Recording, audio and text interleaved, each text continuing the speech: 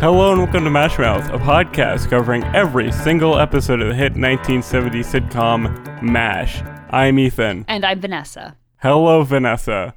So, obviously MASH is kind of in a unique position of having major cast replacements pretty early on into the run and then going on for many, many years afterwards. I feel like a lot of shows don't get that luxury, you know, like you replace a cast member and it's kind of done. So I wanted to ask you, do you have any favorite or least favorite moments that a major cast member like left a show or was replaced by another actor late on into the run or like early on, like MASH? So I do. I don't know how far along this was necessarily in the run of the show, but in Three's Company, Suzanne Summers' character was replaced. Actually, her character was replaced twice. And yeah, so the first girl that they got to replace her was supposed to be her cousin, and she was on for like one season. And then they got another girl to replace her, and then she was the third friend for the rest of the show. But I'm not sure how long. I thought that the replacement, the final replacement for Chrissy was really good because she was smart, she was funny, she was kind of the opposite of Chrissy's character on the show. So I thought that actually worked pretty well. And then the other one that comes to mind for me is Cheers. Kirstie Alley comes in and replaces Shelley Long's character. I think it's about halfway through the show. I'm pretty sure. Really? Maybe a little bit more.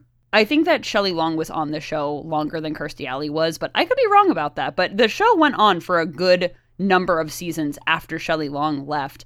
And while I didn't necessarily love Kirstie Alley's character, because I just really, really liked Diane's character, I think that it was a good replacement. Like she fit in the show very well. So two that I particularly really enjoy. I think, and MASH does this, of course, but when you replace a character, if you replace it with kind of the opposite personality, it's hit or miss, but it can work really, really well. Mm-hmm. I think the shared like focal point for both of us is when in like the third or fourth season of House, they replace a lot of the cast members, but they do it like really smartly, where it's like very much in universe. Like the other characters are still around, but you know, House is insufferable. So things need to be mixed up, just genuinely. Like you couldn't imagine those guys like actually working there uninterrupted for 10 years. So I think it like works on that level, and the way they bring in like new cast members with like having a bunch of people, but then kind of ruling out the ones that like don't work necessarily, and kind of having a few people stay was like a really interesting way to do it. And it didn't feel like you were necessarily like replacing them in the way that like TV shows can replace characters. It felt very natural to me. Yeah, and with House too, House was super interesting because you eventually got this merging of the new cast and the old cast into one team, and it was really fun, and it was really smart, and it injected this new life into the show that I think the show really needed at that point. And I thought it was a lot of fun. I liked the cast change in House a lot. Yes, it's cast changes get a bad rep because there's obviously like bad stuff, like the last season of That 70s Show when they brought in just like this weird guy that no one liked. But there's better examples, and the best example is, of course, MASH, which we're going to talk about today. We're going to talk about the intro to, I think, one of your favorite characters, Colonel Potter. Yes. And let's get into it, because I really do want to know your thoughts on this man, because I am brand new to him, and I'm very excited to talk about him. So let's get into it. So, in this episode, Change of Command. The 4077 gets notice that the commanding officer, Frank Burns, is out, and Colonel Sherman Potter is in.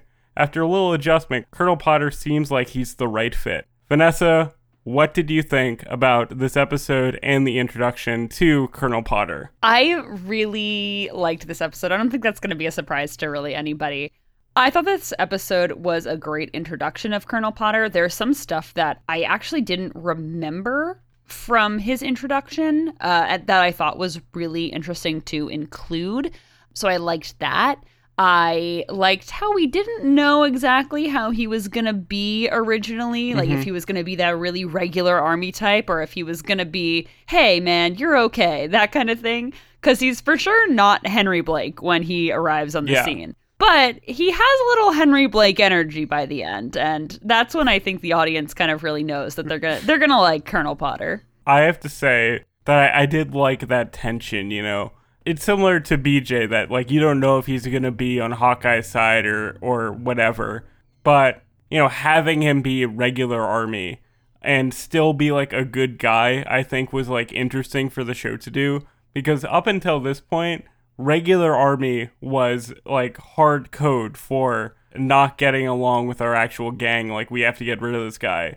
But the fact that he's there, he's a career army man since he was 15 years old, and he's still, like, able to be a chill, fun dude that can, like, play in the MASH space of, like, wacky comedy, I thought was very interesting.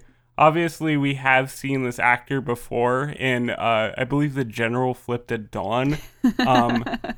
I love his voice. I love his voice and the way he speaks. So I am going to have a very good time, I think, with one Colonel Potter. You know what I'm saying? Yeah, I think that if he hasn't won you over yet, he will grow on you and just be the grandpa that you always have wanted. In the way that Henry Blake is such a dad with his dad jokes, Colonel Potter is for sure your fun grandpa. So I'm here for that. Yes. So why don't we get into where this episode starts, which is Frank being still in command and still being awful. Yeah. So it's actually kind of funny because it opens with the announcement of, like, a very one-off joke about some, like, gambling thing that went on, you know, like they typically do. It's very throwaway, very, like, just part of the texture of the world. And Frank is like, oh, I'm going to stop them from gambling. So it's funny how they actually brought that into the plot. And, you know, Radar has absconded with the mail because there is some news of a change of wind coming through the camp very soon. And Radar was super afraid. Yeah. Yeah, I liked how Radar was just like, oh man, this is not going to be good. He knows instinctively that Frank is just going to freak out. But before that, Radar goes to the swamp and Hawkeye and BJ are setting up a bar and Dude, I love this. It's so cute. I loved this scene too because Hawkeye gets kind of emotional talking about Henry. They mention Henry. First of all, Frank had mentioned Henry, like, oh, he was such a loose commander and this and the other thing, kind of disparaging him. And then Hawkeye mentions him and says, oh, like, I miss him. He was such a good guy to BJ. And I liked how they aren't shying away from talking about Henry. Like, the audience, as we had mentioned in last season, was very upset that Henry passed away. Yes. So I feel like showing it with the characters now is kind of acknowledging that, you know, this thing did happen in universe, and I liked that they weren't just closing the door on Henry being gone. But I did think it was a little bit interesting that they, like, don't mention Trapper, essentially, at all. So I think that there was maybe some intention with that as well. I don't know. Seemed pretty drama-filled. You know, just in universe, the whole reason they don't bring him up is because he's, like, alive and like at home with his family. That's true. And in this episode, they do Hawkeye and BJ build the Henry Blake Memorial Bar, and it doesn't last very long. But I loved that just thing for Henry, that he was a drinking man, and this is how they honor him by being like, all right. Frank is out of town. We're going to put a bar in our tent and we're going to name it after Henry. And of course, like, the plot demands that Frank move back in. But I thought it was very, very sweet the way that they tie Henry back into the plot, even though he's very much absent from it. And I thought that it was really sweet, too, that BJ sees that Hawkeye kind of got emotional thinking about Henry as, you know, his friend who's no longer here. And BJ was the one who suggested that they name the bar the Henry Blake Memorial Bar. That's very nice. I think that just kind of indicates the kind of guy BJ is as well. So that was really sweet. Yeah, very excited to see more of him, to learn more about his personality as we go through this. Yeah, you'll like him. You'll definitely like him. But Radar bursts in and he says, "Oh no, we're getting a new commanding officer. Please help me break the news to Frank." And then we get this beautiful, beautiful mess tent scene with Jeff Maxwell playing Igor, the cook of the camp, which just in his true form. Lovely. Just, I love to see it. Yeah, I mean, of course, Hawkeye's not going to break the news lightly. And Frank being a real just dictator here with like mashed potatoes in the right place. And it was all like the most petty, annoying thing that he could ever do. And just such an indication of why they need a new commanding officer, because like who can run like this? No one can run like this, especially not our zany little MASH unit. Was just never gonna be Frank Burns' just time to shine in the sun, really. So never gonna be the military drones that he wants them to be. Yeah, no, literally. So Frank takes the news surprisingly well until he gets back to Margaret's tent and throws a temper tantrum. I knew this was coming, but I was still anticipating the blow up. What did you think of that? Mm-hmm. I mean, I am surprised that he did take it well, that he held himself together for a good 40 seconds before running into Margaret's tent to cry. But I have to commend Larry Linville's performance here, because it's so funny. It's so that like little kid temper tantrum, which is hard to do and like hard to make funny. And he does it so well that he's like, "It's my match. It's my match. It's my match." Like, it's adorable. Like, Frank is an adorable little man child when he's like upset. It's so funny. It is. He like runs away in this. Like, that's the plot of the episode, and they mostly ignore it. That he like ran away from home like a 6-year-old. This comes back. Frank was definitely a runner when he was a baby, like a kid. He would definitely run away from his parents, because this comes back into play in later episodes. He like runs away again for other reasons, which I won't spoil for you because you actually don't know what these reasons are. Ooh. But it's so funny that they kind of establish that when Frank is upset that he just runs away.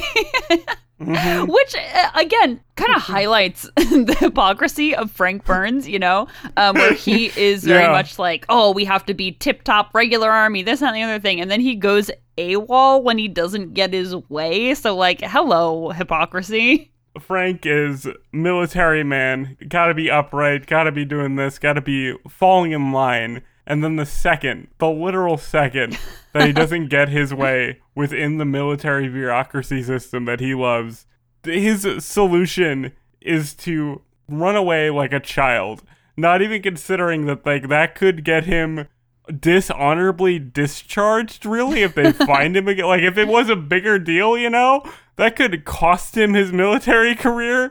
But he's very lucky that no one in camp really cares about him enough to like report it. You know what I mean? Well, also Margaret's kind of covering for him, so we're jumping the gun a little bit, but let's go back to so Frank finds out that he's going to be replaced as the commanding officer, and then enter Colonel Sherman T. Potter. Woo! We saw in last episode at the very tail end this scene where Radar is sunning himself and Colonel Potter shows up, and Radar is like, "Oh, can I cover my nakedness?" And he is so like, "I can't believe I was basically caught with my pants down." When this new colonel shows up, I thought that was so sweet. Especially that he tells him to basically shove off before he realizes who he is. Well, I just felt bad because this was probably Radar's first opportunity to relax since Frank took command. So, and then of course this happens to him. Of course the new colonel shows up while he's half naked. So this is our introduction to Sherman Potter. And I have to mention that since I started doing the show, you know, my mom will occasionally check in and be like, because she's seen MASH as well. Not as much as like your mom. She's not a big fan of it. but she knows the show like pretty well. And occasionally she'll ask me like, "Oh, are you up to Harry yet? Have you met Harry? You'll love Harry." And that's because Sherman Potter's actor's name is Harry Morgan. So for some reason, she just calls him Harry. So for a long time, I just thought that Colonel Potter's full name was Harry Potter, and no one ever talked about that. Oh, how disappointing for you to find out that his name is not Harry Potter. I am devastated. I thought that would have been amazing if we could just constantly talk about Harry Potter without talking about Harry Potter. That is too funny. No, unfortunately. Well, no, I guess fortunately. I don't know. This is Sherman T. Potter. So I know this character well, and I know that this introduction is a more kind of stifled version of who he is. So I wanted to know what your reaction was in this first scene where he feels very regular army type. So what did you think about that? This was like an interesting way to introduce his character because, like we said, it is kind of bristling against Radar, which is very unique because Radar doesn't tend to pick fights with anybody, but he is kind of starting off on the wrong foot here. And he is very regular army, but again, the way that he speaks is inherently kind of funny. So it does kind of put your guard down. Like, obviously I knew that he'd play along with like the cast being like fun and everything, but I didn't think that he would be a difficult person once he kind of threw out these weird mannerisms, you know? Mm-hmm. Like he wasn't quite the antagonist that maybe he could be in a different version of this character. Yeah, I agree with you. To me, this was a great first introduction of who Colonel Potter is. Because we will see later on, he kind of like loosens up a little bit, you know? But like they had established, he is regular army. So I think that him kind of being more straight-laced here, and in this next scene too, where he is addressing all of the officers of the unit, you're kind of like, oh, okay, is this guy going to let them be themselves, or is he going to kind of force them to be more straight-laced or whatnot? I think that it was interesting for him to be more strict in these first few scenes, to kind of command that respect from everybody and be like, hey, you know, I'm still not going to take your bullshit just because I'm the new guy here. But, you know, he needed to kind of establish himself as the commanding officer more so than maybe Henry had in the past. So I thought that was just a really, really interesting introduction to who Colonel Potter is. But even then, right,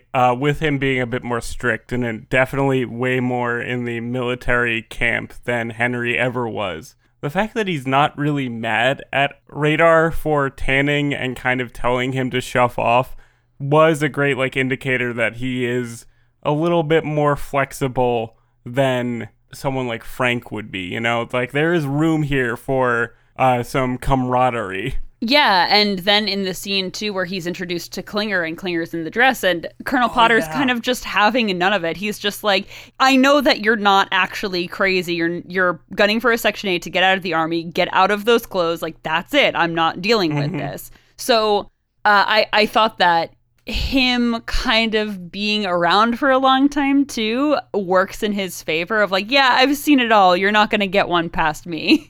Yeah, I really loved the Klinger bit in this, like the running bit that he has with him kind of barging into the office and like telling Potter that he's insane and like needs a Section 8. I was like, buddy, if you were crazy, you wouldn't go around telling other people that you're crazy. Like, come on, work on those acting chops, kind of be a weirdo. Don't tell people you're a weirdo. And it was like a nice reset to Klinger's kind of gimmick of wearing dresses that he was like, okay, it's not going to work. And then, you know, later on in the episode, he's just like, well, I guess I have to wear these for psychological healing reasons. And Potter's like, yeah, that's fine, man. Do what you got. Do what you want to do.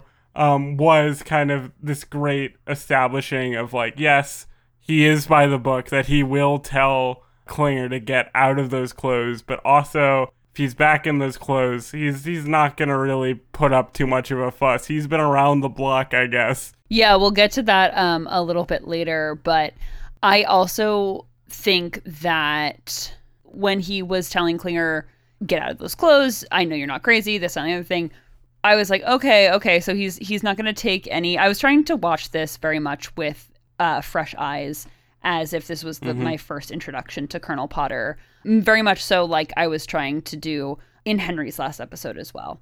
So I think that coupled with this next scene where he's addressing all of the officers of the camp, and he addresses Hawkeye, and Hawkeye says, yo, and Colonel Potter says, keep your yos to yourself. I feel like that's when I would kind of be starting to like, this guy's not gonna like let Hawkeye be his goofball self. You know what I mean? I think that you're supposed to be very uneasy with this character still at this point. So I was trying to feel uneasy about him. No, there definitely is like an uneasiness here. But I think that Harry Morgan just naturally has like a lot of charisma in his like performance of this. Like he's a very charming speaker. So I was immediately, as someone new to this character and as someone who kind of avoided watching this section of the show because I didn't want to see the Henry replacement, you know, like I loved Henry. I didn't want to see Henry like gone by some random dude. He did kind of not instantly like win me over where I'm like, he's the best. Like I'm still interested to see where this guy will go, but I think like the keep your yos to yourself was also like a nice little like, he's not quite military like freak about it, where like he's like, okay, you don't have to like address me like you would. Yeah, I think that was very telling as well about kind of, like I said before, he's playing more straight-laced here, I feel, than, like, the character, like Colonel Potter is being more straight-laced than he necessarily would, because he has to establish that, you know, respect and that he is the commanding officer and whatnot. So I think that was indication, you know, they're not going to be calling him Sherman like they did with Henry, you know, stuff like that. So I thought that was two sides of the same coin almost, of like, yeah, I'm not going to force you to be super regulated in your addressing of me, but also know that I'm not your pal at this point. You know what I mean? Yeah, it is a good balance. So let's talk about the rest of this scene too, because I thought it was really funny actually, which is, we're talking about this as if it's like this really stilted, this drama of Colonel Potter. But this scene was super funny when he's addressing the officers, because I don't know if you noticed, and maybe it was me just noticing these things a little bit more, having known these characters a little bit more than you have, but when Colonel Potter addresses Margaret, she like stands up really straight, chest out and stuff like that. And Hawkeye makes fun of her, and BJ's laughing about it, but he's not making fun of her in the same way. And I thought that was really, really interesting, because BJ just like kind of doesn't know her well enough yet to really make fun of her. And I thought that was just so funny and such a good thing to throw in there directorial wise, of BJ laughing along to Hawkeye, but Hawkeye being the one to make fun of her, because I feel like Trapper and Hawkeye would have been making fun of her in that scene. I thought that was really, really cool. One thing that I really loved about the scene where they learned that Frank is no longer going to be commanding officer is that BJ was like hooting and hollering as much as Hawkeye was. And I was like, buddy, you've only been there a couple weeks. Like, come on, man. But it was, like, great to establish that there is this, like, rapport between them, that they both can laugh at the same things. And they're both against Frank and Margaret at this time, even though it's only been a very short while. Another thing that I noticed and I liked is that Hawkeye does his famous bad salute that you mentioned before. Yes. Now I notice that everywhere. Yes, you will start noticing it every single time. Anytime there's a salute, Hawkeye does not salute. So I also wanted to mention the iconic line when Margaret says, when Just friends, sir. when Colonel Potter says, "Oh, Frank Burns," as in like addressing Frank Burns next, and Margaret says, "Just friends, sir." I should have said different lines, but that is just such an iconic line to me. I feel like that's just everything. The look that Hawkeye gives her was incredible. Just this like, what are you doing? You're blowing it. It was so funny. I thought it was so funny when Colonel Potter is looking at Hawkeye's personnel file and he opens it and he just closes it immediately. And he does not even comment on it. He sees everything written in there and he's like, nope, not dealing with that. Yeah. That's another thing that I liked. Well, semi-related. I like that Colonel Potter is chewing out Hawkeye and BJ for like having a weenie roast in the latrine or something. I like that they're having off-screen adventures just to kind of establish their friendship that they now have.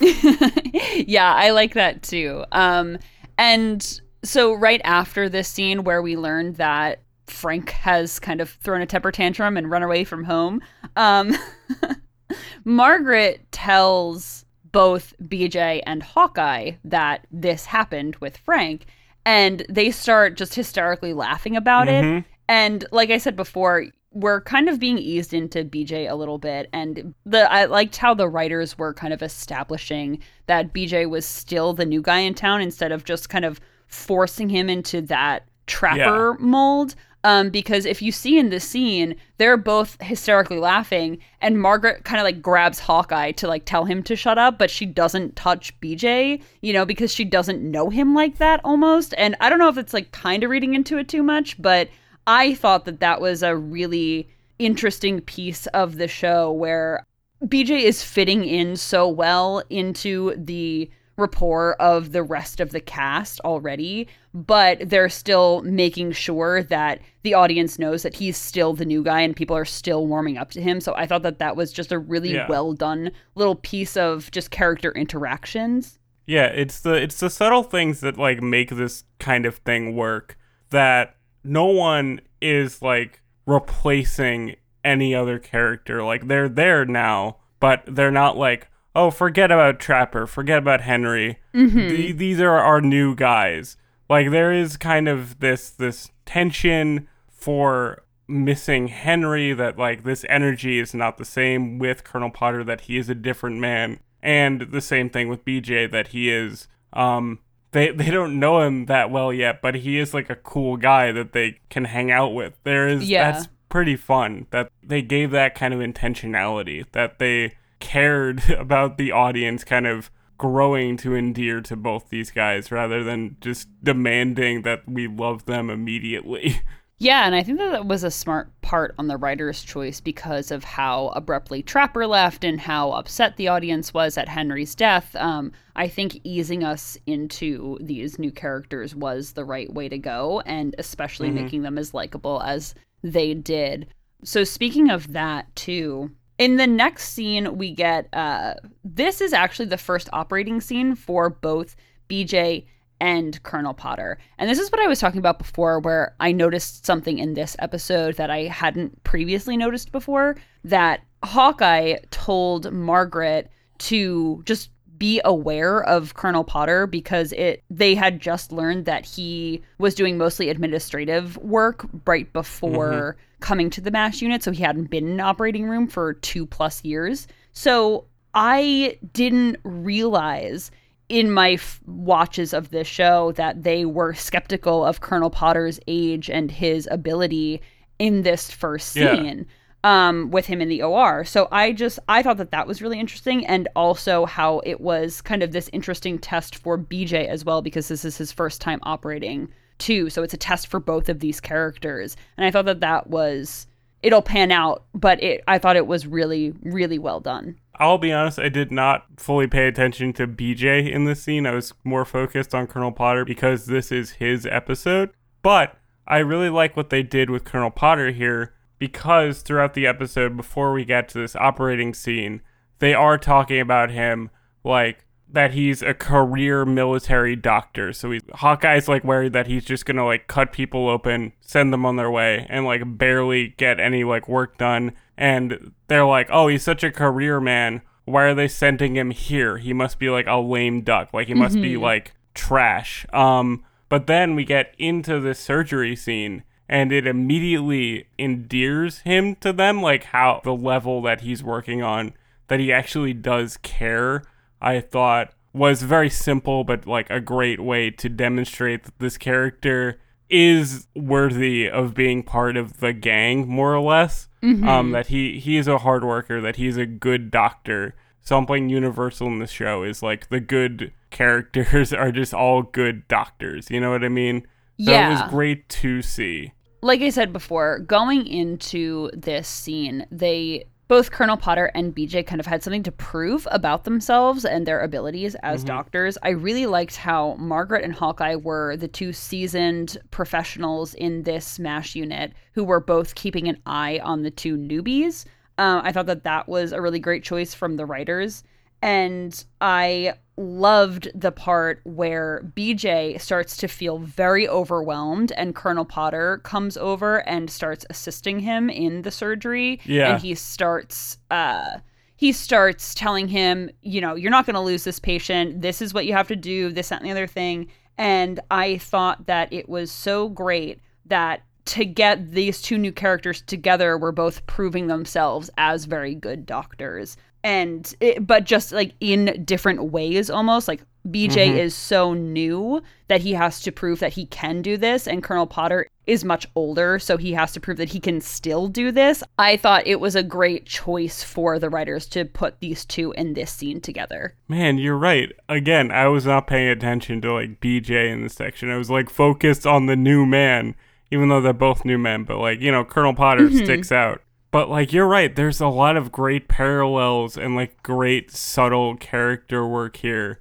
And I am just always surprised at like the level of writing that the show actually has. Yeah. That it's not just like funny one-liners, like fast talk, that there is like this much thought put into the dynamics and character interactions and kind of parallels between them.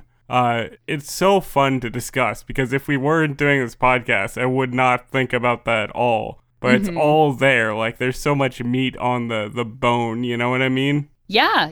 And like, just hats off to the writers for this episode. I thought they did such a good job. It's such a balancing act. Yeah, absolutely. And trying to get these characters to be settled with the audience and settled in their place there, and then showing that they are good at what they do. And then even in this post-op scene, too, where Colonel Potter and Hawkeye and BJ are all washing up, and Colonel Potter, very funny, says, oh, well, I could use a belt at 3:30 in the morning. And I felt like he had proved himself in the OR as a capable doctor, and now he's proving himself to Hawkeye and BJ and the audience as well, as a friendly CO. And I just really liked how everything kind of came together there. I think it's so funny and so 70s, right? That they're like, oh, Colonel Potter's a good dude. We can drink with him, and we can drink with him a lot. That's just so funny. So 70s kind of guys, you know, like what do guys do together? They drink. Like that's how you form friendships. Yeah, and it was a fun callback too to the beginning of the episode where Hawkeye is telling BJ, oh, Henry could put drinks away like no one else. You know, he was a big drinker, this, that, and the other thing. And then to have Colonel Potter also come and drink with them, I thought was just like a very good round out of the episode. And I know we haven't talked about like Frank's return, which is very quick, but I love that the end of the episode is them all like drunk together, kind of singing into the night. It was like a very just chill, fun way to end this episode and kind of introduce us to who would become, like, I imagine, a very good friend to everyone at camp. I don't know. maybe he's not, but I imagine that he's a pretty chill guy at the end of the day. Yeah, and I liked in this scene where they're all drinking in the swamp too. You kind of know that Colonel Potter is for sure going to be all right because Hawkeye says to Colonel Potter, hey, listen, we got to talk about Klinger and his dresses, and essentially like getting Colonel Potter to relent that Klinger, who has this psychosomatic rash from not wearing his dresses, gets to wear them now. And I loved that. I thought it was great. Even just as part of the Klinger thing, I like that this has gone from him basically trying to say that he's crazy to more or less saying like, I wear dresses because I like it, and like that's kind of just fun, you know what I mean? Like that's just kind of a fun thing for that character. Yeah. I loved in the end too, where Frank finally reports to Colonel Potter, and all Klinger also comes into the office while Frank is there, and Colonel Potter just says, "Oh yeah, nice dress, Klinger," and Frank is just so confused, and that's how you know. It's great. We need a commanding officer who appreciates high fashion, okay? Yes, like absolutely. if you like dresses, you're good. And Henry did, because he had the picture of Klinger in the pink gown in his wallet. So we know we always need a commanding officer who appreciates high fashion, like you said. Yes. Last thing I do want to mention before we move on to other segments is that I do like that Colonel Potter greatly enjoys horses. I just think that's a fun thing for him to have, that he has a wall decorated with horses, and he appreciates that Hawkeye can apparently call out like a good horse rump when he sees it. Yeah, I loved the little bonding moment that they had while Colonel Potter is kind of setting up his office still, and they're looking at the horse pictures and whatnot. I felt like that was such a fun little getting to know you type of thing of just who the person is, or who Colonel Potter is as a person outside of the commanding officer, Colonel Potter. So I liked that after that drinking scene, it's kind of establishing that they are getting to know each other, that they're going to have a good relationship. So I was left with warm fuzzies at the end of this episode. And that he loves his wife, too. We love a man who's committed to his spouse. Yes, that he salutes Mrs. Potter every morning. How cute. Yeah, especially, older couple. We love to see it. Yeah, absolutely. So, Ethan, do you have any favorite lines from this episode? I didn't think this one was super line heavy, but I had a couple. Yeah, I do. I have one line, which I thought was very, very funny. Frank, very upset, says, "Oh, but I've already told Mommy," and Margaret is like, "Oh, well, your mother will understand," and he's like, "No, I mean my wife," and then Margaret's like, "What are you doing? What kind of relationship do you have?" Is just the most insane thing for Frank to say in that moment. Very, very in character for him, I thought, which I really laughed at, because it's like, wow, Frank is truly kind of out there he's not a normal man. No, not at all. One of my favorites was when Radar tells Hawkeye and BJ that they are getting a new commanding officer, and they look over basically like Colonel Potter's bio, I think, before he gets there. And Hawkeye goes, "A career man. That's even worse than Frank, who's neither one nor the other." It was a very quick line, but I thought it was really good. We love to just take down Frank in this episode. All of our lines are just demolishing him, except for I had to note down a few Colonel Potter lines, because I really like how this man speaks. And I really like when he says, Radar's like, "Oh, we have hamsters." And Colonel Potter just says, "Oh, hamsters. All they do is eat lettuce and make jelly beans." Such a funny, weird way to express that. If you like the way Colonel Potter speaks, his vernacular, stuff like that, his word choice, you're going to love him. I think I am. You are. You definitely are. So, Vanessa, I hear that you may have some trivia about Harry Morgan for us today. I do. So Harry Morgan plays Colonel Sherman T. Potter for the rest of the MASH series. So, Woohoo! Harry Morgan was born Harry Brotsberg in 1915 in Detroit, Michigan. In high school, Morgan was a debate team champion and apparently wanted to pursue a law degree when he was attending the University of Chicago. Again, another man wanting to get a law degree. We love to see it. Everyone, wants to be a lawyer and then decides to be an actor. I think we have your path in life, Vanessa. Honestly, will I become an actor later on? Who knows? But speaking of acting, Harry Morgan began acting in his junior year of college instead of pursuing a law degree, which honestly, that was the better choice, Harry Morgan.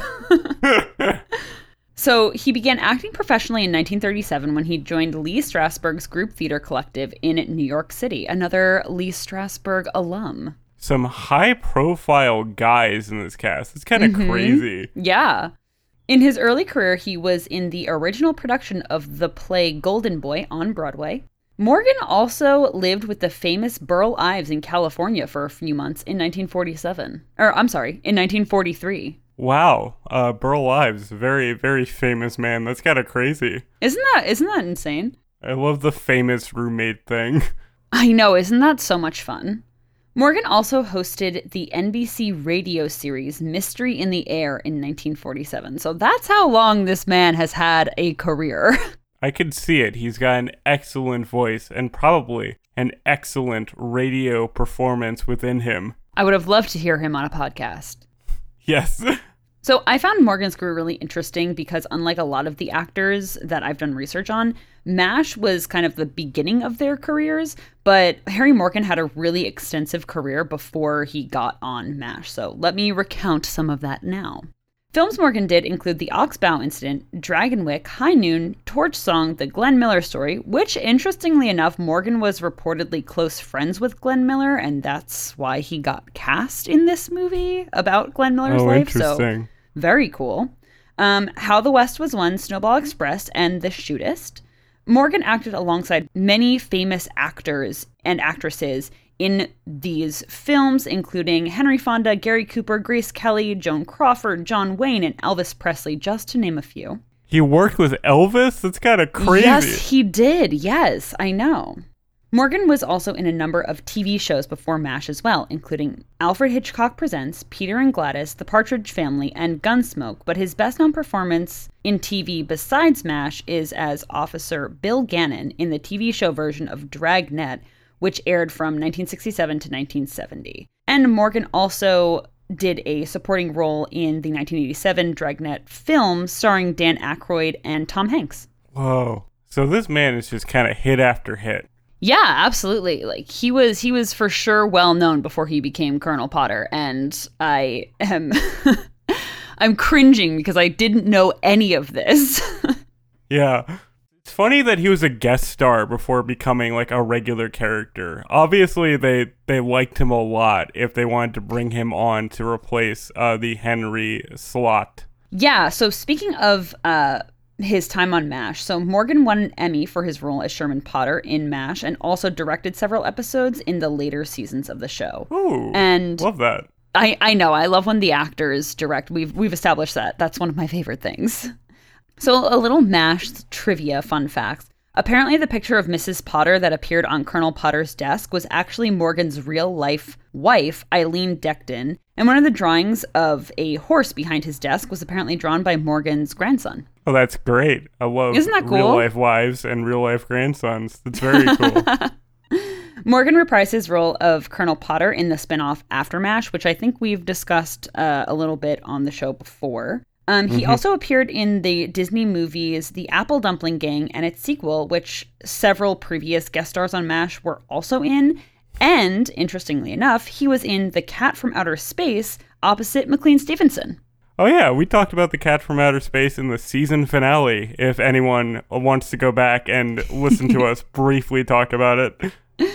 Morgan guest starred in several other TV shows after the conclusion of MASH, some of them including The Love Boat, Murder, She Wrote, which, like I said, every MASH alum has been on Murder, She Wrote, which is so much fun. We're going to have to check that out. That is officially on the docket. You'll like this, Ethan. He also played a voice in The Simpsons, And I like this. He had a little guest slot appearance in 3 episodes of Third Rock from the Sun, which I don't remember, but I will definitely be going back and watching. That would be a lot of fun. I bet, killed it on Third Rock from the Sun. Oh, yeah, absolutely.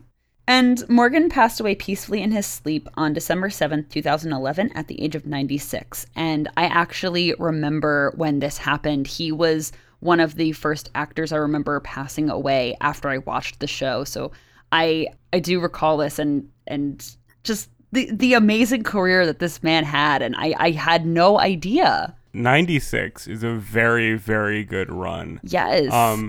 That is kind of wonderful, actually, that he has such a long career and such a long life. Thank you for sharing. Yeah, of course. I like I said, I found his career super interesting, and I can't believe that I didn't know about it before now. Okay, so what was your martini rating for this episode? I think that this episode is a very solid 4 out of 5. Like, it's very, very good. Doesn't push it over to be, like, incredible. Like, I think the last 2 episodes were kind of incredible for what they like accomplish and what they were trying to do, but this is a much more like MASH regular episode. And it was a great, like, fun, silly introduction to a man who will, I assume, I will grow to love and adore as much as you do. Yeah, I agree with you. Like I said with last episode, it's a 5 out of 5 in my heart, of course. But objectively, it's like I would give this one actually a 3.5 because I liked how this set this one apart for me in terms of the introduction, because we got to see that one scene with Colonel Potter and BJ together in the operating room. And I really thought that the writers just really did a good job with the introduction, with BJ still being new, stuff like that. So definitely a 3.5 for me. You and your objectivity. Just let yourself fully enjoy things, man. Come on. No, could never be me. But yeah, I thought this was a very good introduction. Yeah, I'm really glad that you liked it too. I'm so excited for you to keep watching these episodes with the new characters and get your takes on them as like fresh eyes. Yeah, it feels weird, right? Because I'm new to these guys, but I also have to like talk about them like I know them very well. So it's funny to kind of do this podcast while meeting these characters. Yeah, I think that it's gonna turn into a lot of really interesting discussions between us. So I'm excited. I'm very excited as well. So just to wrap up, we'd like to give thanks to Jacob for your Balco for being our technical consultant, Vanessa's sister, Melissa, for awesome cover art, and, of course, our listeners. Links to our music, social media, and contact for the show are in the description, as always, and join us next week for Season 4, Episode 4, It Happened One Night. But until then, hang a bunch of horse pictures on your office walls. Goodbye, farewell, and amen. Bye, everyone.